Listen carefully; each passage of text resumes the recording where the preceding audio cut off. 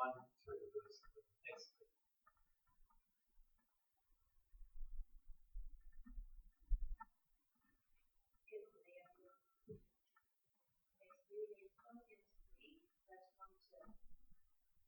Since then you have been raised with Christ. Set your hearts on things of earth, where Christ is seated at the right hand of God. Set your minds on things of earth, not on earthly things. For you died, and your life is now hidden with Christ in God. When Christ, who is your life, appears, then you also will appear in glory.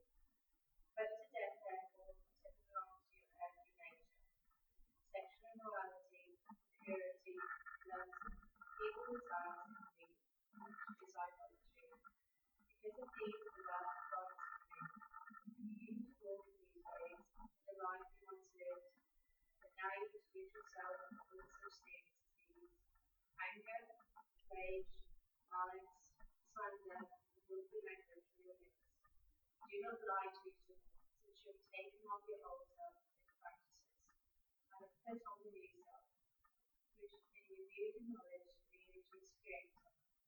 Here there is no Greek or Jew, circumcised or uncircumcised, barbarian, Scythian, slave or free, but Christ is all and is. Let me bow in prayer.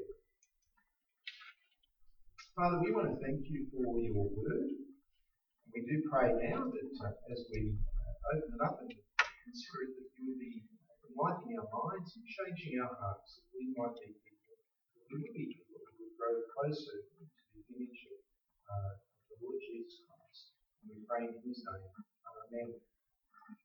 There was something about yourself that you could change, or something about your life that you could change so as to fulfill your potential.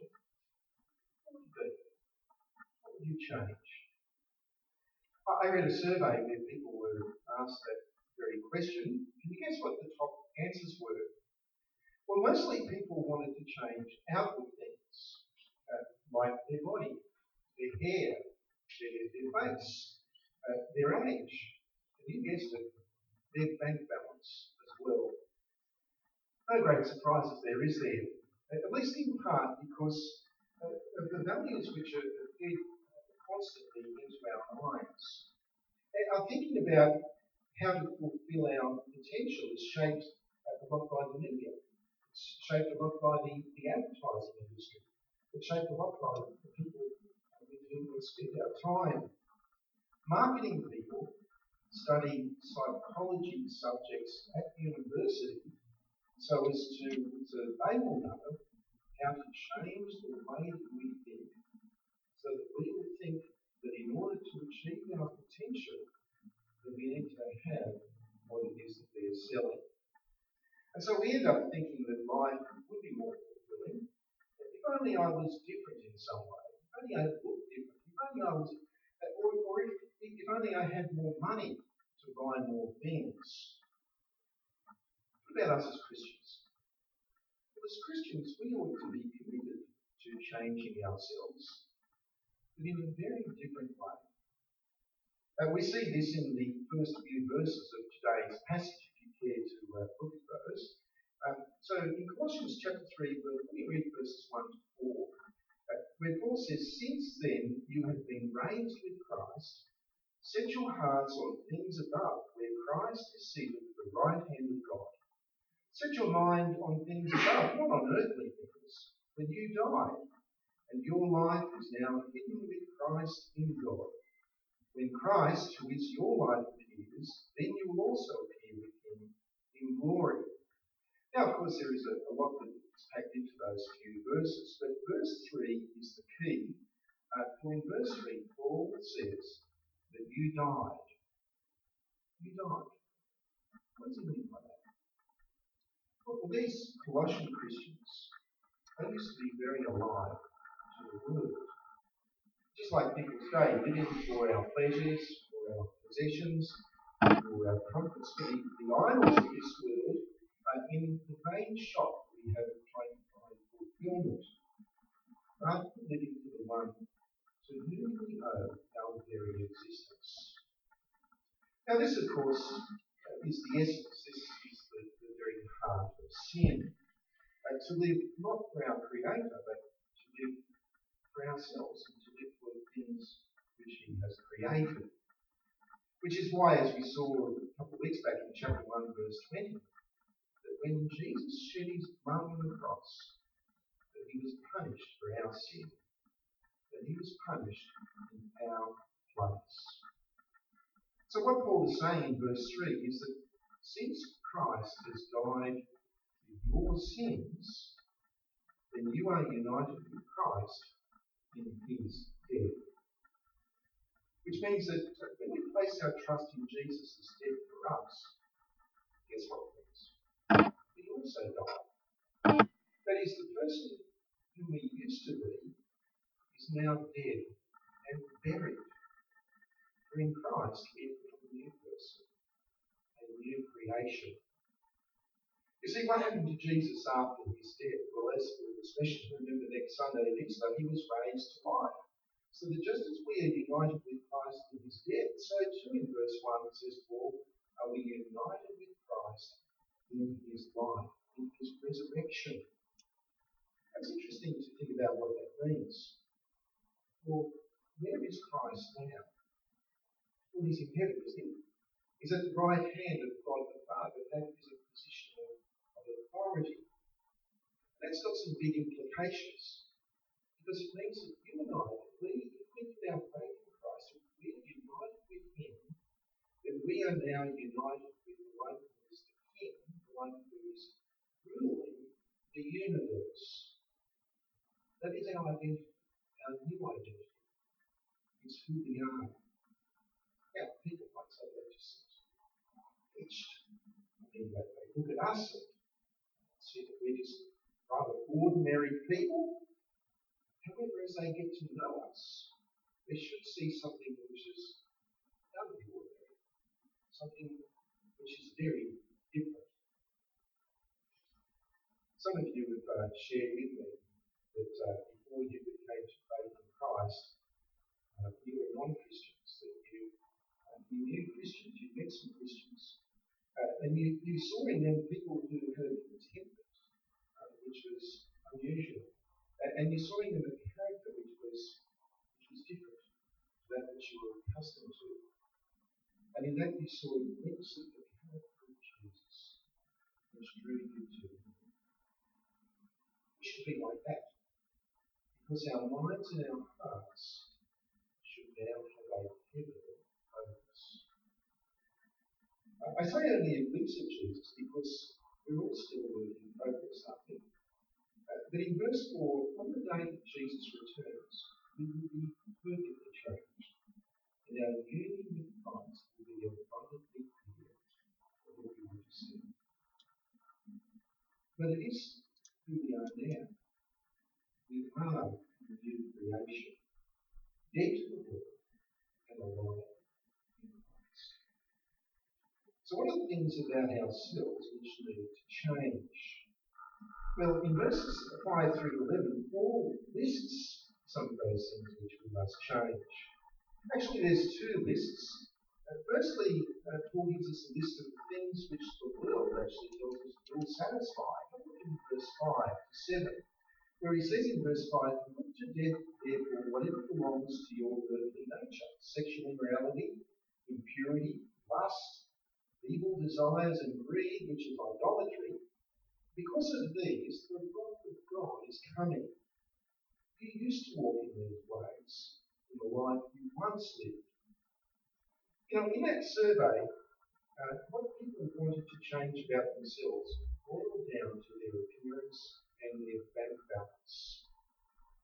Not surprising, given the emphasis our culture places on sex and on possessions. Of course, there are enough thinking people in our world who, from painful experience, are able to warn us that these things just don't bring satisfaction. But the stuff which feeds our minds, which feeds the minds of many, says the opposite. In this world, we are subject to the constant flicker of images and of other people's values, which send out the message that sex before and sex outside of marriage is fine. The bit of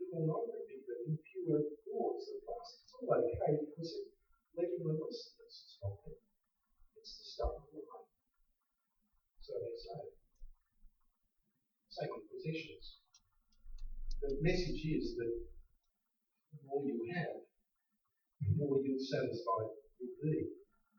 So we become greedy things and never satisfied. Which is idolatry.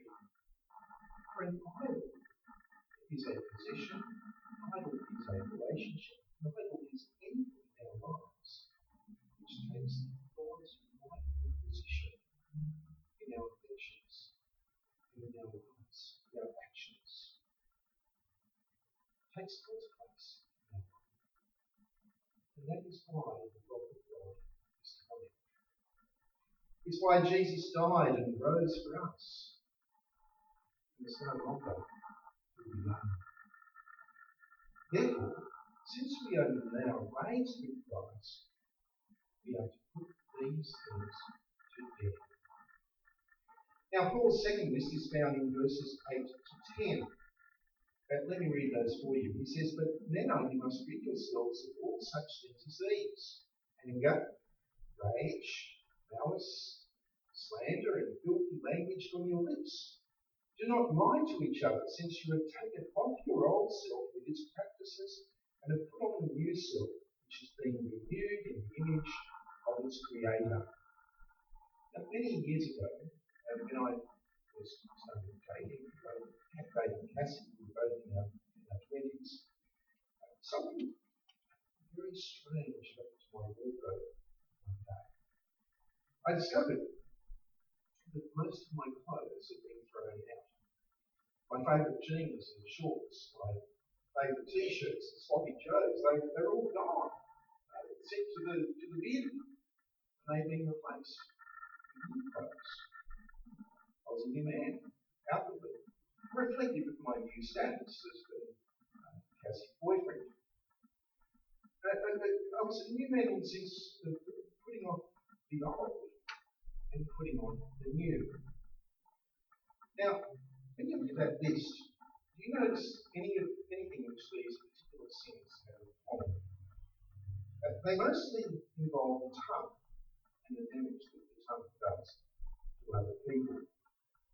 Anger and rage, for example, they're very similar things, aren't they? They go together.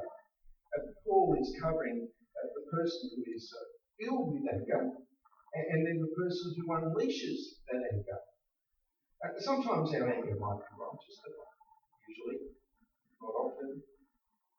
The book of Proverbs has a lot to say about the headed person.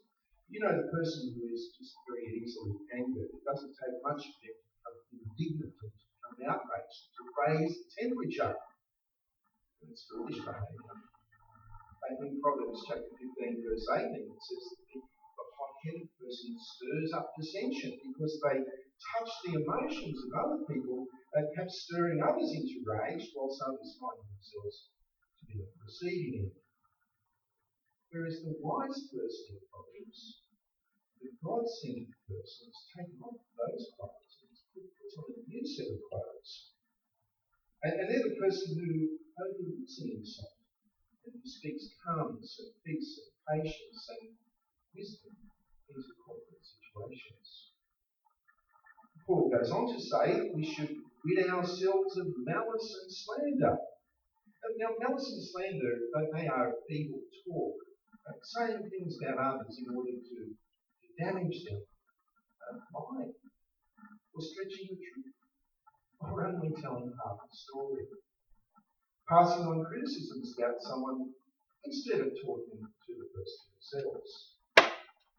And then there is filthy language. It's an interesting question. What makes language filthy? How is it that just a set of letters combined in a particular way somehow becomes filthy? Perhaps it's this. And I think this is often the case, that we take something which is a gift from God, might be a part of our bodies, our anatomy, or we take something else which is a gift from God, such as the gift of sex, and we use it as a term of derision, or insult, or to express rage and anger.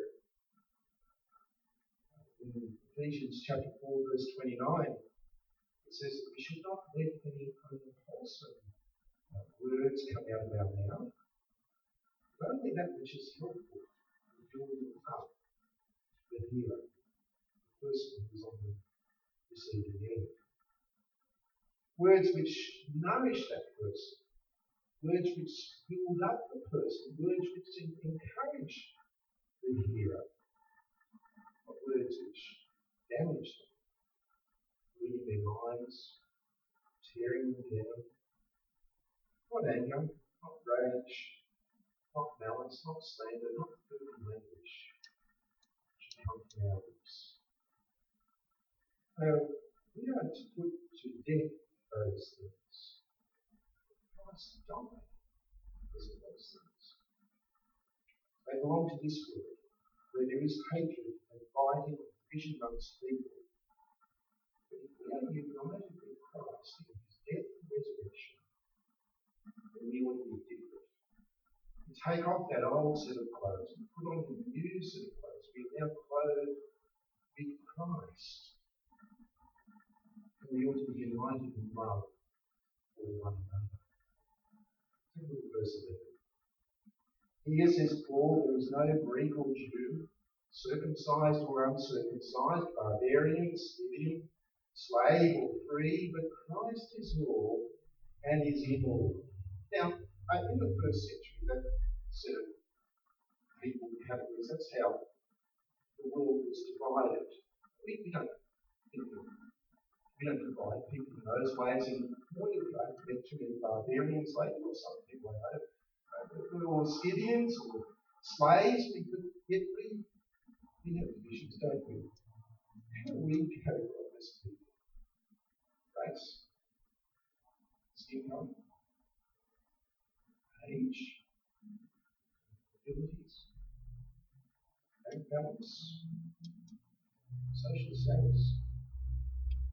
These are all outward differences which may once have divided us. Do not unite us.